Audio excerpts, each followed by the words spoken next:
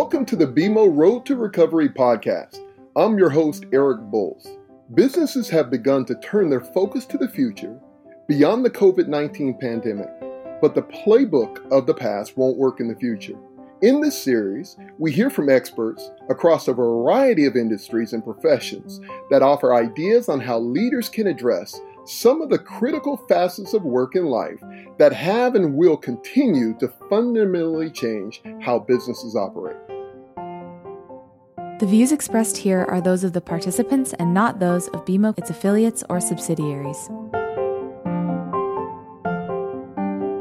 Hello and welcome to another episode of Road to Recovery Expert Conversations. I'm your host, Eric Bowles. Where we work has been evolving over the years. If you walked into an office in 2019, it would look dramatically different from how they looked even just 10 years ago. 2020 has accelerated that evolution. My guests today are on the leading edge of how the workplace will continue to transform. Peter Miskovich is the Managing Director of Strategy and Innovation at JLL. George Dell'Orca is the Global Head of Corporate Real Estate at BMO. And Jonathan Franzi is the Director of Enterprise Technology and Employee Experience at BMO. Thank you all for joining me today. And for those of you watching on LinkedIn Live, we will be taking your questions live at the end of the stream. So please comment with your questions. I'm going to jump right into it. Question number one, and this is for Peter and George. Prior to 2020, the workplace was evolving. And what were some of the trends that were emerging? Start with you, Peter. Eric, thank you so much. Pleasure to be with everyone today.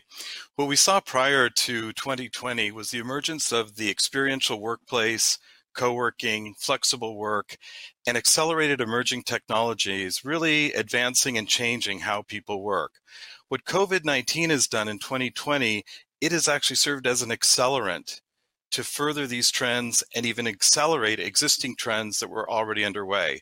And I'll let George provide greater context. George. Yeah, and thanks, Eric and Peter. And I'd say, just building off of Peter's comments, remember BMO is a company with tens of millions of square feet of office space and very diverse business groups. So a lot of the trends we've been seeing in the marketplace, we've seen all of them because we have pretty much any kind of space that you could think of, including retail, office space, and critical facilities. The key trends we were seeing really were around things like the technology and advancement that Peter referred to, but also inclusion and wellness and elements like that, where they were becoming more incorporated into the workplace and in how we deal with our employees, accessibility, diversity, inclusion. The other piece of it was really around collaboration in the office and outside of the office. So some of the things we've seen accelerated were already happening.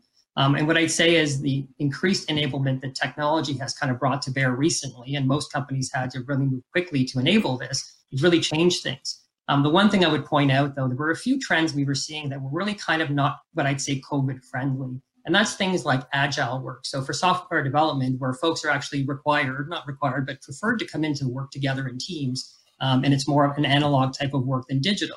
So we've had to kind of flip that around and figure out how to keep that kind of work going. So looking to the future, that's going to be one of the challenges we have to deal with. Some of these non-COVID friendly trends, densification of space, hoteling, and desk sharing are not things that employees are going to see as a positive right now. So we're really thinking about how do we look at this in the future? And I say what COVID has really done right now, in addition to accelerating things, it's actually created different expectations. And I think that's what's underpinning a lot of the acceptance of what we're doing right now. Aside from the fact that it's mandatory, it's required, there are still people going into work. We still have lots of employees that are required and essential employees. But what's happened now is the expectations of people, of managers, of employees, and corporate culture has changed dramatically. And what I think is going to be important is if that maintains, then we'll be able to do a lot more things and be a little bit more creative. If it doesn't, then we're going to probably have some different challenges. Last thing I would say is around the utilization of office space. Historically, probably for the last 10 years or so, corporate real estate people have been tracking this, and we've seen utilization around 60 to 70% in general. That's not for everybody, but in general. So if you think about it, we probably were already doing quite a bit of this without formally recognizing it. So we're probably a little bit down this path a little more than we thought when this all started. Back to you, Aaron. Appreciate that, George. Jonathan, it was mentioned about how technology is enabling this. So can you share with us how has technology enabled this trend? Sure. So In support of that real estate strategy, in support of the different ways of working, what we've been doing is providing solutions that enable essentially work from anywhere. And we've been doing that for quite some time. I would say, though, back to Peter's initial comment, adoption was relatively slow, wasn't necessarily a priority for many business units. And so, I think part of it is just a little bit of uneasiness on how employees will work from different locations, different office spaces, working from home, versus the traditional way of working, right? Monday to Friday, you sit at the same desk. I know where you are. I see what you're doing. Obviously, I think there's also the perceived costs of enabling that way of working as well, from different business units. And then, the last 6 months has really accelerated the adoption of all these solutions. And so we're in a much better place due to the current situation. Thank you, Jonathan. I just want to point this out. If you're watching us live, please join the conversation. Use the chat feature to please send in your questions. We want to keep you engaged. With that being said, I'm going to ask this next question, and this is going to be for all three of you, but I'm going to begin with Peter. Is as we look to the future, what does the next 5 to 10 years look like for the future of buildings and office spaces? Eric, that's a great question. And I think what we'll see over the next 10 years, given the acceleration of COVID-19, this combinatorial convergence of new enabling technologies, as Jonathan mentioned, new remote work and hybrid workplace behaviors that George mentioned. And then finally, we're working with Accenture and a number of firms in creating digital twin, augmented and virtual reality workplace environments. So potentially in 2030, you actually may have the choice of working from home, working from a co-working site, working from the office, or working in virtual reality. And those solutions are here today. And I think what's very exciting for BMO, and this pandemic has been horrific and it's had so many terrible consequences, but it is enabling and pushing us forward with entirely new ways of working, which could be very exciting. Wow. Before we even move on to George and Jonathan, it's always been said that opportunity comes out of difficulty, but what you just got through describing, I couldn't even imagine. I mean, a virtual workplace, the option of 4 different ones. No, thank you so much for that. Peter, how about you, George?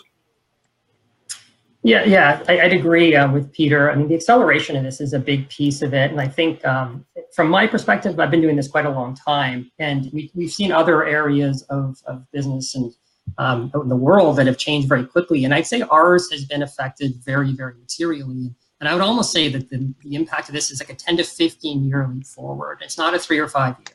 And the reason for that is really, this is such a complex topic with so many social, economic, and human constructs built into it. The change is so difficult in this area. And I'd say we're all reading the stories in the papers, and you see almost every day there's at least one story about the office, the workplace. The office is dead, the office is alive. We're going to see different buildings. We're going to see everything in the world change completely when we go to work. And I agree with that to some extent, but for sure there's going to be a lot of change. But I'd say one thing to start off with, the office is not dead. That's my opinion. And I think what's going to happen is it's going to change. So yes, there will be office buildings, there will be people working in them, but what they're doing in the office buildings will be quite different to some extent. So we're going to look at this as kind of an ecosystem. So if you think of the broader ecosystem of the workplace, starting with the person waking up in the morning and doing whatever they do at home to what they do at work and what they do in the evening, and when that workday ends, we're looking at it holistically. So if you think of it from your workplace, your home, and the third places that Peter is referring to, some of those are virtual reality, a cafe, a co-working location, a subway, whatever it might be, work is getting done everywhere and always. So obviously there's trade-offs when you start to do that. It affects human behaviors, it affects quality of life and balance of life, which is a little bit difficult. I think, though, we're looking at this from a business by business point of view, and it's a trite to say it, but it's not one size fits all. So we're looking at kind of across the board, how do we look at this as some people will be doing it 10%, some will be doing it 50%, some will be doing it 100%. So there's a continuum of this. If we look at the extended impact of this, so I think if this becomes an accepted concept that we're actually going to be able to work anywhere, and that stays and this holds and expectations don't change materially, we're going to see this open up labor pools. We're going to see it change how we design our spaces. We'll talk a little bit about that later. We're going to see how we use our branches, our other offices differently. So we've got distributed real estate everywhere. We can start thinking about it in a different way. So it doesn't make that only one business uses their space in one way. We're opening that up quite a bit so that it's going to become a little more cross-functional, a little bit more shared.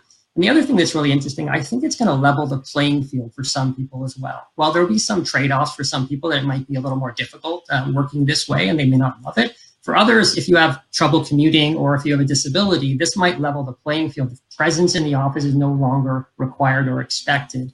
So I think I'd leave it there. That's kind of how I see it developing. Thank you, George. How about you, Jonathan? I think if you just listen to what Peter and George said, the technology that people are going to have to use is going to have to support that. So it's a seamless transition, regardless of where you're working, regardless of which office. You may be in various offices, right? Co-working spaces. And so that needs to be key. Ubiquitous access to all office resources. So if I today am used to going to one or two locations and tomorrow have a plethora of choice, right? And so how do I access resources in those spaces? How do I know what meeting rooms? Where do I sit? What kind of technology do I have access to? And so that's going to be key as well. And, in support of that, really, I think we need to think about technology in terms of effortless tech. And so things need to be similar in different spaces. You need to have access to everything. Gone are the days where you need a set of instructions or a guide to be able to utilize something. It's not efficient. It's not effective. It doesn't create a great experience. And so those really are the areas that we're focusing on. Wow. Peter, do you have a response to that as well you can add? I would certainly build on both George's comments and Jonathan's comments. We're going to be moving into a new era of human-to-machine collaboration. And we're going to move from an era of people managing technology to technology managing people. And AI-enabled workforce management platforms will really plan our day. And I welcome that. I welcome my digital twin being able to answer 70% of my email. I look forward to the day where, technology, it should be a joyful experience and an enabling experience. And I think COVID, again, for all of its challenges and difficulties on a socioeconomic level, it is accelerating digital transformation to perhaps this more highly enabled, joyful future state. And I know that's a strange word to use relative to the corporate workplace, but we really should experience joy in our day. And perhaps these new ways of working will enable that further. Well, one of the things you just emphasized, Peter, which is especially for myself, who's listening to these three experts, and not only you guys three experts, you're describing and living in a place many of us have to hurry up and catch up to. So we're still dealing just with the difficulty of the situation versus being able to even envision what you're describing. And so when you use a word like joy, when you use a word like hope, I actually thank you for that, because it creates almost a more hopeful future than one where we're just scrambling to survive versus being told how we can actually thrive through it. And so, for all three of you, I really appreciate this. Now, before we go to the next question, I want to emphasize again, we love to hear from all of you. So let us know what you think, and we'll have our experts actually answer your questions directly. So we're going to the last question that we have for you here before we get into our audience questions. And this is question number 4, and it's for all three of you. But I'm going to begin with Jonathan. And that question is, what should be the guiding principles behind any design? So we've always used intuitive, human, and effortless as guiding principles. I would say what has come up and what will be front and center as well is really around flexibility. So as the workplace continues to evolve, we need to be able to act quickly. We haven't always done that in the past. And so we need to be more agile than ever in order to address anything that comes up and be able to meet those needs. So flexibility, I think, would be the third guiding principle. Appreciate it. How about you, George? Yeah, this is a really great question, because this is really where the rubber hits the road. And thinking about designing what we're talking about here, this end-to-end ecosystem, and the things Peter has talked about when you think about it, is how is AI incorporated? How does this work from end to end? It's extremely complex. And for us in real estate, where we've dealt with physical things forever, it becomes more a conceptual design question around designing an operating model. And I will say one thing, this is not going to happen by accident. So it's not like you do it, you walk away, and it's going to run itself. This is going to require an ongoing effort. And I think one of the biggest things we have to be very careful of for all of us in our companies and everyone listening, you have to figure out, how do you retain your culture in doing all of this? Because if you're disconnecting people from physical places and from seeing each other as frequently as they may today, you're going to lose something there, but you have to figure out, how do you regain something back on the other side? And the other piece that goes along with that all the time is innovation. And innovation can happen in any different way. So you have to figure out how to enable people differently. Some of the things Peter referred to may do that. Some of it has to be proven. I will say that there is no one that has all the answers to these questions. We're working on it at BMO. We're spending a lot of time on this, and there's a lot of people working on it, and we're using our experts to do so. I think one thing to think about is what we're looking at here is the purpose of the office. So why does the physical office exist, and what is it going to do in the future to enable people? And I think that's a different thing than we've done in the past. In the past, it's been more around, how many spaces do I need to put people into?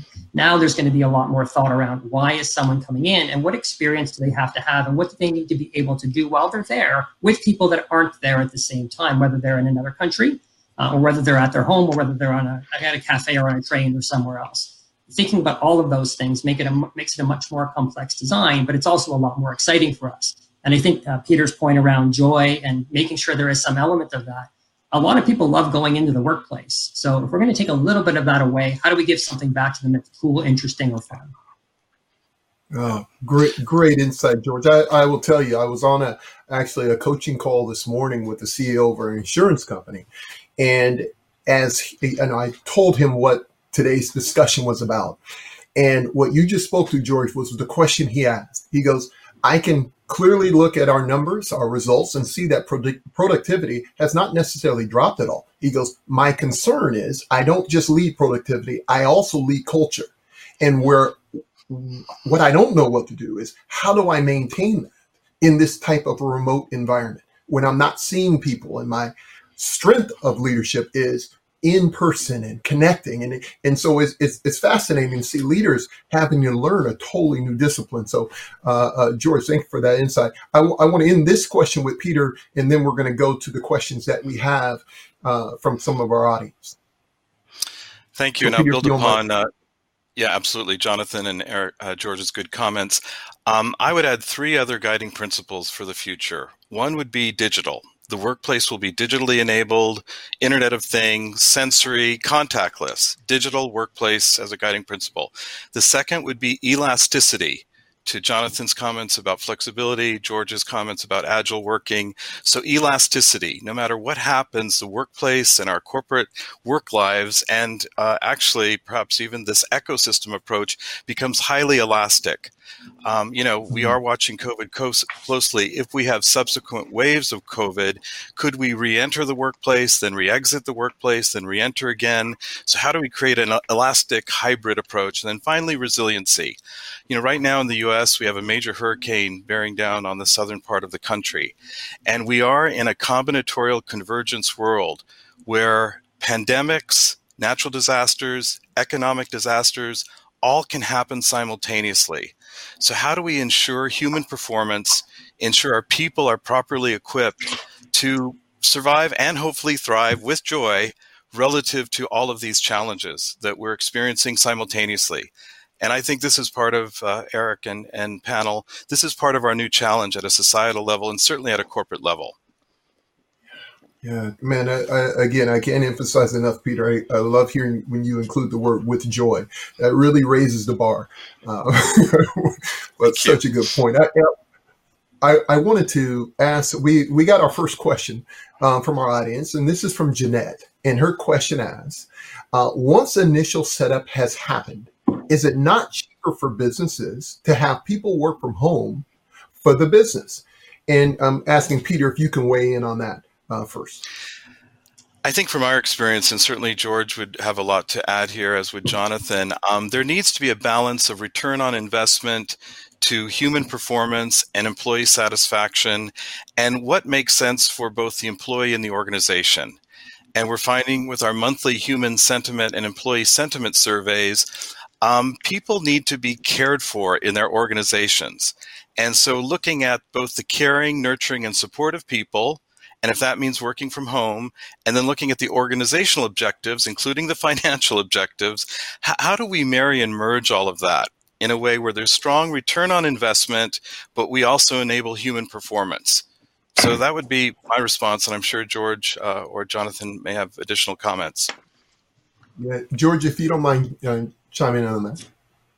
Sure, and I think it's a complex question because there are so many dimensions to this, and what does cheaper mean? So it might be cheaper to leave some office space and have the person work from home, and you don't pay for the office space. But what's the trade-off in potentially, depending on the work that person's doing, whether it's productivity, career advancement? There's a bunch of other elements built into this that are very, very hard to measure. And I will make a comment about the continuous productivity we have seen, and most companies are saying, you know what, we haven't seen a big drop-off in productivity. I have to believe that some of that not dropping off is related to the fact that we're kind of, a bit of this is the momentum we're coasting on for what we built for, tens and hundreds of years in some companies, where it's kind of easy in a way to keep going with what you were doing. But I think a year from now, if we've been doing this and new people come into the organization, is it really going to be the same story? That we will probably find out a little bit of that in 6 months if, as we know, we're going in this mode for a little while longer. Let's see if it's still there. We think it will be if we manage properly, but if you don't pay attention to it, it could get quite a bit more expensive on the business. Thank you for that, George. We have another question. This question is from Paulmina, and it is specifically for Jonathan. And the question is, how is security and sensitive information managed with a remote environment? That's quite the question. So I'd say when we first started off over 6 months ago, where there was a huge population that all shifted to work from home, we did encounter a few issues, relating to security. One would be, am I able to print or not? And if I am able to print, what happens to that information, right? Do I dispose of it the way I do typically in the office? There was use of different video conferencing tools, right, that were not necessarily approved. And so I think we hit some bumps at the beginning. What I would say is we already have a large population that works from home today. And so the systems are well equipped. And the key, ultimately, is to ensure that we understand any type of requirements that people have and build that out in enterprise solutions so that people don't go off on their own and do their own thing. I think that is really the key, because as we build tools to work from anywhere, it doesn't really matter if you're at the office or you're at home. They are secure and are designed to be worked that way. It's those little gotchas when you're put into a situation that you haven't been put into before, where things creep up. Well, thank you, Jonathan. I want to, first of all, Stacey, thank you for sending your questions. We have a question here from Mahmood, and the question asks, how long-term do you think small and medium businesses will last with the shift without making remarkable change? And that question is for Peter. Yeah, excellent question. And I think I'll reinforce the guiding principles in our earlier conversation. So for a small or medium business today, and we're seeing this, across various geographies, the ability to be digital is key. Digital businesses will survive whether you're small, medium, or large. The second would be elasticity. How elastic is your operating model, your real estate footprint? Can you use co-working versus committing to a long-term lease? Can you use hybrid co-working, work from home, and perhaps even low-cost virtual reality versus committing to large real estate or operating expenses? And finally, resiliency. I think whether you're a small business, a medium business, or a large enterprise today, all of those shocks and challenges that I described in my previous response, Eric and team, those affect everyone. And so we would in particular hope that larger firms, we've had some very good, signs from firms like Microsoft and Apple and others to help smaller and medium-sized businesses with technology investments. And I know BMO and other banks are looking to help small and medium businesses make those investments so we all can survive this very challenging economic environment. So thank you for that excellent question. Thanks, Peter. I got another question, and this question is going to be for George. And George, the question is, it is from Richard, and he is wondering, what's the most surprising thing you've observed over the last 6 months with such a large enterprise trying to react so quickly? Yeah, that's a great question. And I'm not sure anything surprises me anymore, but I would say, amazed a little bit about when I looked at the complexity of the issues we were dealing with and how broad and widespread they were and how granular they became when you start talking about the impact on every individual in the company, how our company was able to get together and make decisions at the enterprise level with all of our businesses involved on almost by the hour. It was incredible, the level of engagement and response that we had to this, dealing with very difficult issues and very quickly. So, people tend to rally in a crisis, but I think when you're in an enterprise this big, it's at a whole other level of difficulty to get people aligned, and everyone has their own interests in their own business. But it was an incredible response and reaction. And it was really, I think I attribute it to the organization that was placed around it. And putting in place a formal structure immediately really helped BMO respond to this. And we had daily calls with our executives on the call to deal with every single issue, no matter how small it was. And we resolved things very quickly. And I think that's why we didn't have a lot of really major issues. We had some great response on the technology front because nobody's ready to send this many employees home all at once. So there was some work to be done there, an incredible response from the team. So standing up that many employees to work from home in that period of time I thought it was unthinkable, and it was done. And we did it in a bunch of our businesses. So that was a pretty incredible thing to witness. Mm-hmm. No, that's great, George. Well, George, I'm going to keep that momentum going. This question is for you. One more question for you. And this question is from Deborah. And her question is, what will happen with company culture? Is it strong enough to sustain prolonged distance? Yeah, it's a great question. And it's the thing I think about the most. And it's because when you start talking to your employees and hearing what they're caring about and what they're thinking about, I mean, culture is one of those nebulous concepts. What is culture? Culture is what it means to the people to be part of this company. It's how does it make them feel? How do your customers feel about you? So there's an element of this that is very difficult to define, but I think you're going to have to replace some of the things that were happening before with something else, especially in the situation we're in now. And this comes down to, we talked a little bit about this before, around communication. And you have to figure out the right modes of that communication, because sending emails out and posting things on your intranets, that's not going to get you there. This comes down to the individual communicating with the individual. So your leadership, your managers, all the way down the line have to be engaged and understand the impact of the things they're doing and not doing, so that they actually can maintain what you had as a company. Because otherwise, it's very difficult to do that. It's not as hard with your existing employees, but as you start to bring in different people or younger people come into the company, how do you get them, I'll say indoctrinated, but feeling like they're part of the company? And it's really important. And it's an important element of being part of BMO for me. And I know it is for people that work on my team. And I see that across the company. Being proud to work for a company is important. And how do you feel proud to work for that company? Part of it's just the interactions you have with your manager, with your coworkers, with our customers. It's extremely important, and we have to continue that. And again, it's going to come down to the day-to-day. It's the blocking and tackling. It's not just broad messaging. This has to happen in real time with all of our leadership. Yeah. George, that's a fantastic, not only a fantastic answer, but all three of you, I want to thank you so much for what you shared with us today. It's very clear that it's a both and world that we're in. It's not just one or the other, but for technology innovation to not only ensure that productivity maintains, but also that culture and these human dynamics are also enhanced as well. And it's nice to know you all are on the front lines of making sure that continues to happen. With that being said, I want to just thank you today. I want to thank all of our LinkedIn audience who submitted questions and moved things in. I'm going to ask that the audience not forget to join us on September 9th at 12 Eastern Time, 11 Central, for another LinkedIn Live event where we will address how the democratic process has changed. Again, I want to thank you, Peter. I want to thank you, George. I want to thank you, Jonathan, for your expertise, for being on the front line. Also, giving us some hope for the future. There's a quote that says, when you have hope for the future, it gives you power in the present. And so I thank you so much for what you were able to offer us today. So with that being said, to the LinkedIn Live audience, thank you so much. And please continue to follow along with these wonderful conversations, of these expert conversations on the road to recovery. Make it a terrific rest of your days. Eric, thank you. Thank you. Thanks for listening to this week's podcast.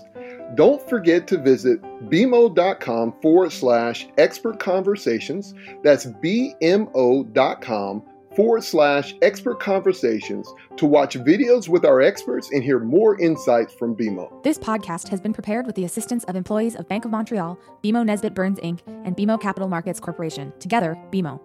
Notwithstanding the foregoing, this podcast should not be construed as an offer or the solicitation of an offer to sell or to buy or subscribe for any particular product or services, including, without limitation, any commodities, securities, or other financial instruments. We are not soliciting any specific action based on this podcast. It is for the general information of our clients. It does not constitute a recommendation or a suggestion that any investment or strategy referenced herein may be suitable for you.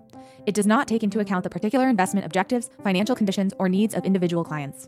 Nothing in this podcast constitutes investment, legal, accounting, or tax advice, or a representation that any investment or strategy is suitable or appropriate to your unique circumstances, or otherwise constitutes an opinion or a recommendation to you. BMO is not providing advice regarding the value or advisability of trading in commodity interests, including futures contracts and commodity options or any other activity which would cause BMO or any of its affiliates to be considered a commodity trading advisor under the U.S. Commodity Exchange Act. BMO is not undertaking to act as a swap advisor to you or in your best interests, and you, to the extent applicable, will rely solely on advice from your qualified independent representative in making hedging or trading decisions. This podcast is not to be relied upon in substitution for the exercise of independent judgment. You should conduct your own independent analysis of the matters referred to herein, together with your qualified independent representative, if applicable. BMO assumes no responsibility for verification of the information in this podcast. No representation or warranty is made as to the accuracy or completeness of such information, and BMO accepts no liability whatsoever for any loss arising from any use of or reliance on this podcast. BMO assumes no obligation to correct or update this podcast. This podcast does not contain all information that may be required to evaluate any transaction or matter, and information may be available to BMO and or its affiliates that is not reflected herein. BMO and its affiliates may have positions, long or short, and affect transactions or make markets in securities mentioned herein, or provide advice or loans to, or participate in the underwriting or restructuring of the obligations of issuers and companies mentioned herein. Moreover, BMO's trading desks may have acted on the basis of the information in this podcast. For full legal disclosure, please visit bmocm.com/legal. To access our full disclosures for equity research reports, please visit researchglobalzero.bmocapitalmarkets.com/public-disclosure/.